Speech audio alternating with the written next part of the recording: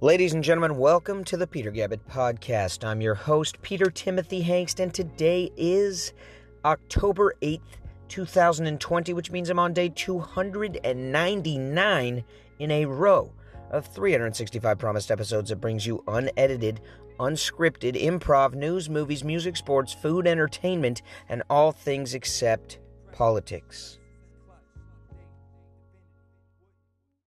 Well, folks, the Padres lost again in the NLDS to the Los Angeles Dodgers, but this time they did not go down without a fight. In fact, they almost came back to win at the bitter end. However, the problem this time was leaving men on base. That is the issue for the Padres, it seems, this entire postseason. Leaving either the bases loaded or two men on and getting all three outs and moving on to the next inning, having left the possibility of the lead in the game on the base, twiddling their thumbs. It's just too bad.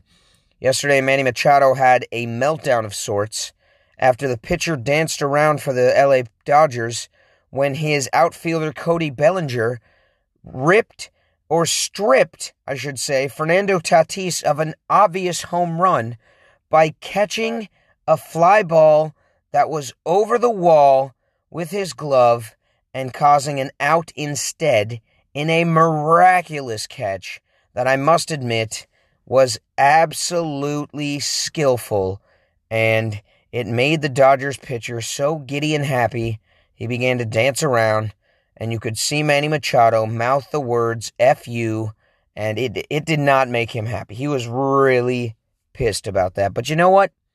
Machado is a showboater too. If he hits a home run, if he does something spectacular, he's going to let the other team have it, and he does not have a great attitude.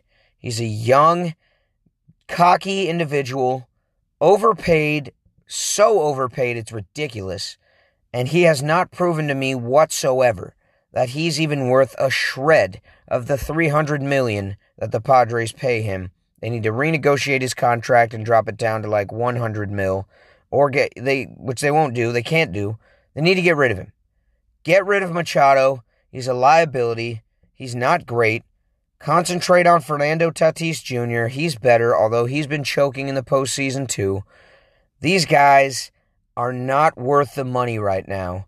They're not doing what they're supposed to do. The Padres need to score more runs and not rely on their pitching, because we all know their pitching stinks. So in the final game, where they most likely lose to the Dodgers, because it's best of 5 in the NLDS, these guys need to step it up on the offense if they want a shot at an additional game before they get swept. West Virginia is getting a much-needed economy boost by some tech startups and tech firms and big-name venture capitalists that are putting money into the idea that eventually the poor region of Appalachia will somehow climb out of its old coal mining days and into the new world of high tech. Now, Richard Branson is one of the main people focusing his efforts on this, where he's going to start his Hyperloop certification track and test track in the mountains of Appalachia. In an area where people have long since been forgotten about after the coal industry plummeted, they are going to bring in millions of dollars and tons of jobs specifically to expand the idea of the Hyperloop, which I've been waiting for forever. I mean, the idea came up years ago, then the testing started years ago. Now we're still waiting, and there's no Hyperloop. So hopefully this is one step closer to me being able to travel from San Diego to San Francisco to Portland, Oregon in 45 minutes, maybe even an hour, without having to get into a plane. That would be awesome. But for right now, we're at the mercy of people like Richard Branson, who owns Virgin Hyperloop, and he plans on creating a certification center in West Virginia somewhere so that he can bring some tech and some money to some of his old stomping grounds, and I respect it. Plus, it's probably cheap there. I'm sure the tax write-offs, I'm sure everything about it will be much cheaper than if he did any of this anywhere near Southern California. Just doesn't make sense to do it there anymore. That's why these big-name tech companies are leaving Silicon Valley, up in the Bay, and, just leaving the whole state of California as it is for Texas and other places where they get tax breaks and the land is cheaper, and all this just makes sense to me, and I think it's going to be a success. And for that, I gotta say, I'm almost jealous that they, on the other side of the United States, are going to be certifying this Hyperloop so far away from us, which leads me to think that an East Coast version of this will be the first one in operation, but I hope not. I just hope within 20 years, we're all smashing around on Hyperloops to wherever the hell we want. We're going from LA to Chicago in 3 hours or less on a really fast train. Why not? We need to do this. We could seriously wipe out a lot of air travel, other than traveling over oceans and things like that, by just having these Hyperloops, and they're on the ground. They're much safer. Not to mention they can stop in multiple places easily and quickly and pick up more people. This just makes sense. I've been waiting for this forever. Where is it? Hurry the hell up, Richard Branson.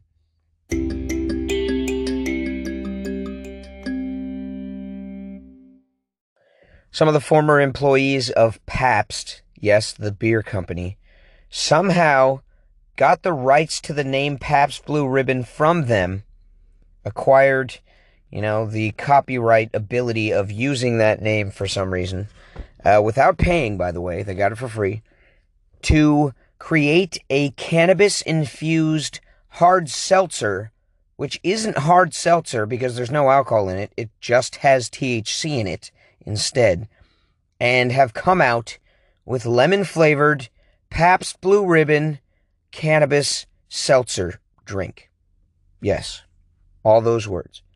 It's too much to say. It's a tongue twister of crap. And I have to say, this is genius. We need to start our own cannabis seltzer company before that takes off as well. Just think of how popular White Claw and all that crap is. We were talking about this the other day, how Zima is basically White Claw before White Claw came out. Zima was out for years and somehow fell flat. Nobody buys Zima. Kids don't know what it is. Most people have never even heard of it now. And it's virtually the same exact thing as all these hard seltzers that are now extremely popular. White Claw, whatever the other ones are called, Truly, there's a ton of them. Even Bud Light or Budweiser hard sodas or whatever you want to call that crap. It's all nasty anyways. Nobody wants any of that, but somehow it's the most popular thing. I think it tastes like shit, but one of my brothers, actually both of them, swear by it. They drink that stuff all day. It's White Claw or nothing. I don't understand how it's possible that grown men are so into this, but they are. So why not create a cannabis-infused hard soda type scenario? Well, that's what these Pabst Blue Ribbon employees did, and I am on board with it. The only thing to do now is to make a brand that is a rival to this Pabst Blue Ribbon brand.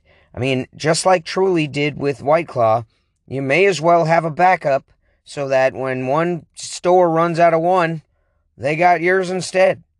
This is a chance for someone to make a ton of money. I'm telling you, this has to happen. I'm on board with it. I'm going to find somebody who's, I need the financial backing. I have nothing. Let's face facts. I have no bottling company. I have no source for the soda water, the cannabis. I have nothing except an idea. But I must find someone who has more than just the idea, where I can combine my resources with them, my resources being nothing and theirs being all of the resources, and make this happen. And before you know it, in 10 years, I'll be filthy rich. Well, folks, Governor Gruesome Newsom has declared that theme parks in California must remain closed. So anyone who had hopes of hitting up Disneyland or SeaWorld or Six Flags or Knott's Berry Farm or Universal Studios or any of the many, many, many theme parks we have in our massive state, you will not have a chance to do that soon. Now, this annoys me because I have an annual pass to SeaWorld. Yeah, I want to go. They have brand new roller coasters that I've been trying to hit up, and of course, as soon as they finished, the pandemic hit. Now, supposedly, they were going to reopen in November, and that was the final word from SeaWorld. They promised November, reopen, everything's fine, we're going.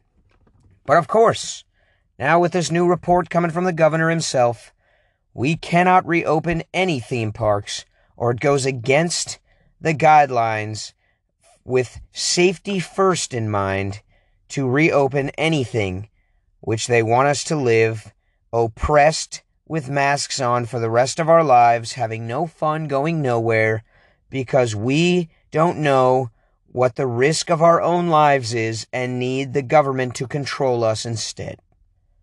This is crazy. If I want to go to a theme park, I should have the choice. If I don't give a crap about COVID, if I'm not worried about it, if I'm not scared, then why shouldn't I be able to go wherever the hell I want? This doesn't make any sense that you can just decide for everyone else what's going to happen. Now, they say here in San Diego, we can't reach the next tier level, which is orange. Right now we're in red, which is apparently level 2. And we need to reach level 3 for these types of things to start reopening, which is the orange level. But we can't do that because the percentage of COVID cases in poverty-stricken neighborhoods is over 5%, sitting at 6%, where the percentage of COVID cases in the rich neighborhoods of San Diego is only 3%. Well, that's probably because less people live in the rich neighborhoods, and they're never at their homes because they're always traveling or going somewhere in a yacht, and their mansion is empty. Case in point, the entire strip on the beach in Coronado, where I have never seen a single person in any of the mansions that sit there, with no cars in front of them, and no people in or out or in the windows or anything. They just remain there, gigantic and taunting all of us poor people, and nobody's ever in them. So, of course, nobody's testing positive. There's nobody there. And they say the poverty-stricken neighborhoods include the South Bay. Well, that's where I live. So you're saying everyone here is poor? Oh, and all of us have COVID? Well, that's crazy. I don't know a single person who has it. No one. I don't even know anyone who ever had it. I may have had it, but that can't be confirmed, because whatever I had was a year ago in November when I was sick AF for a month straight, and so was everyone in my family. And then all of a sudden, a couple months later, they have a name for this thing, and they have a test for it, but we never got tested because we had it before. So we all have the antibodies. None of us are afraid of it anymore.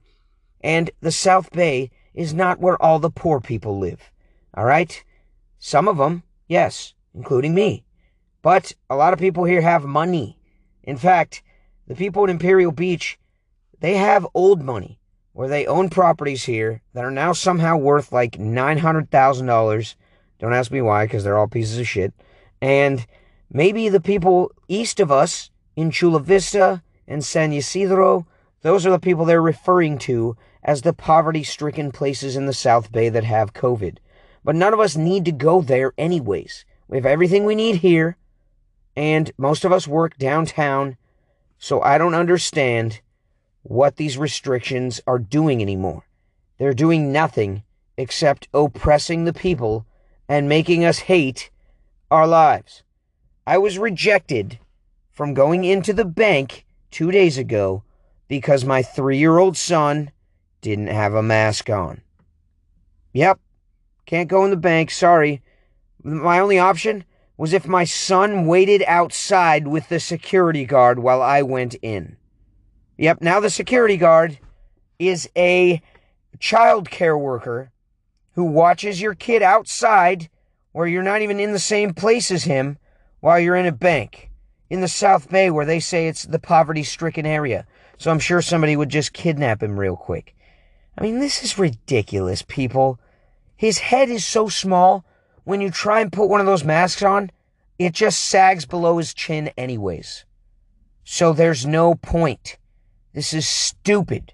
I'm sick of it. I'm voicing my opinion now. You've heard it before. I hate masks. I'm against the masks. This is all over. Let's go back to our daily lives. I'm done. Over it.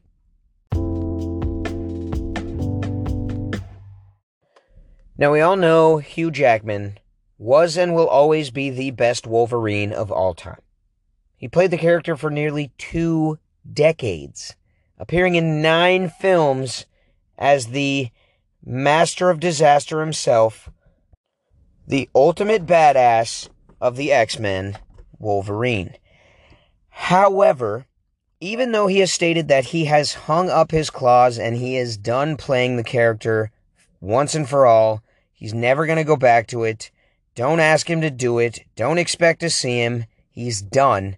And he would be happy to see a replacement take over his position as Wolverine. Apparently, Disney and the MCU has actually made offers and is preparing to make an extremely hefty payday possibility for Hugh Jackman to make a small cameo in Doctor Strange and the Multiverse that is set to come out God knows when, because of the COVID delaying every single movie we're expecting to see this year and next year. But whenever it does come out, there is a fraction of a chance that we will see Wolverine once more played by Hugh Jackman himself, because who would pass up a whole bunch of money for like one scene in a movie? You would have to be a fool to do this. And I know he has pride, and he probably doesn't want to go back on his word, but he has to know that the fans would love this. And with the idea of the multiverse, you can go into different dimensions, different timelines where Hugh Jackman's Wolverine still exists, where he hasn't gotten to the point where we saw him in the movie Logan, which was set in the future, where he hasn't even gotten to the point where he's become an X-Men yet. It could be any part of the timeline. It could be any version of Hugh Jackman's Wolverine. Now, if he refuses, maybe they could just, digitize him in there, like they do sometimes with other people nowadays. Maybe they wouldn't want to do that because that might piss him off. It doesn't really matter. Who will be the next Wolverine? We still don't know. There's so many people who everyone wants to be Wolverine. Charlie Hunnam.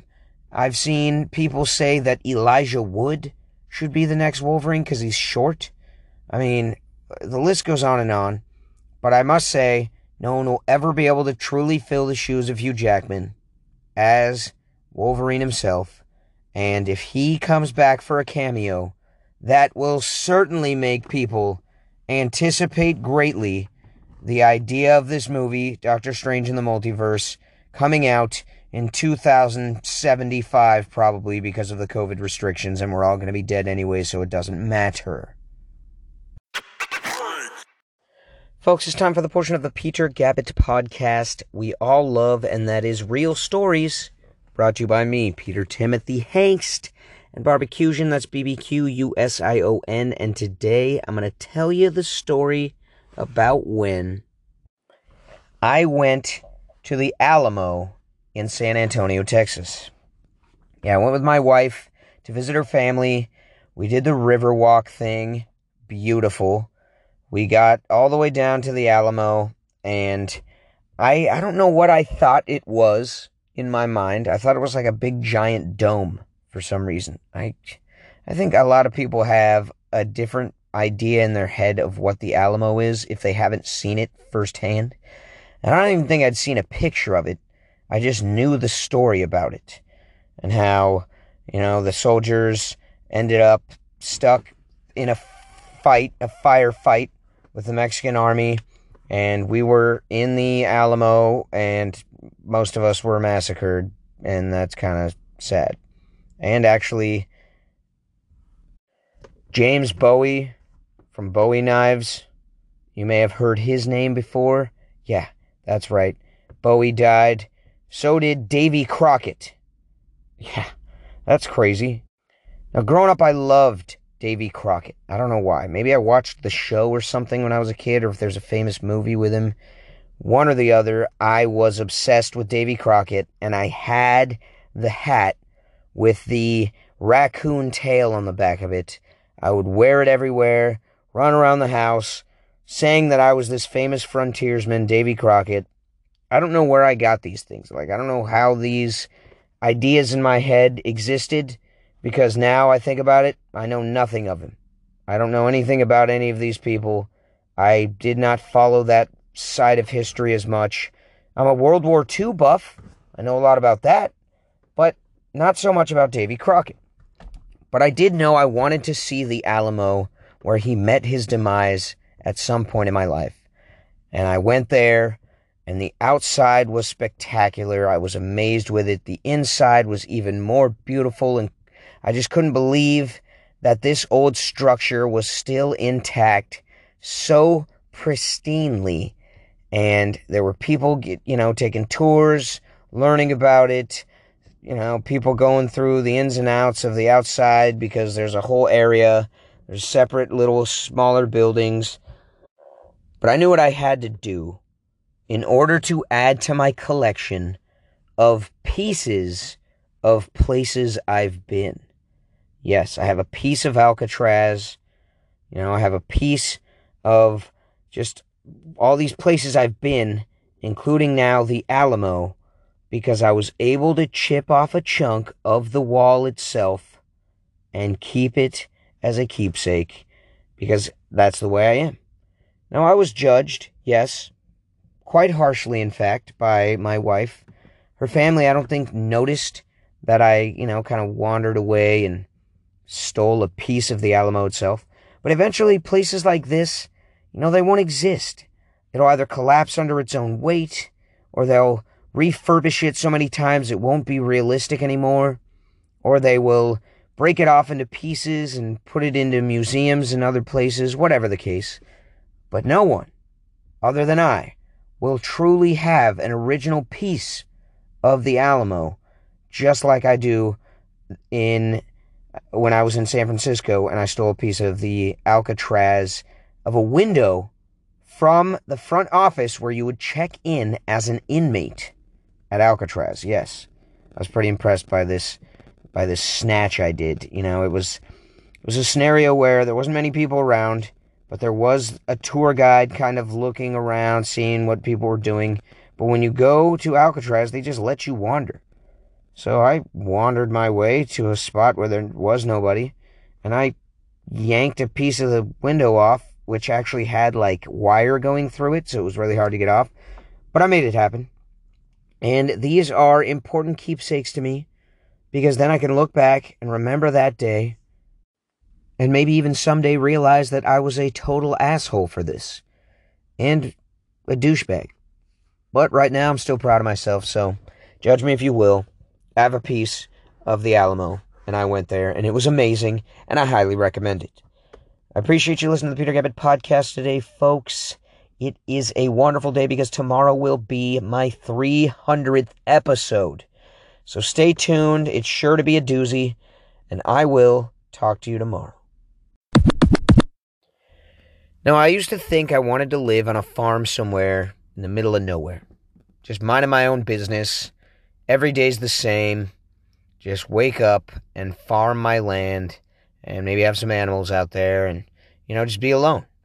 But I've realized over the years, I need people. I need them. I need them to help me make money. I need them to talk to and not go insane. And I belong to the city. I'm a part of the city life. I was born in a city. I am a city dweller.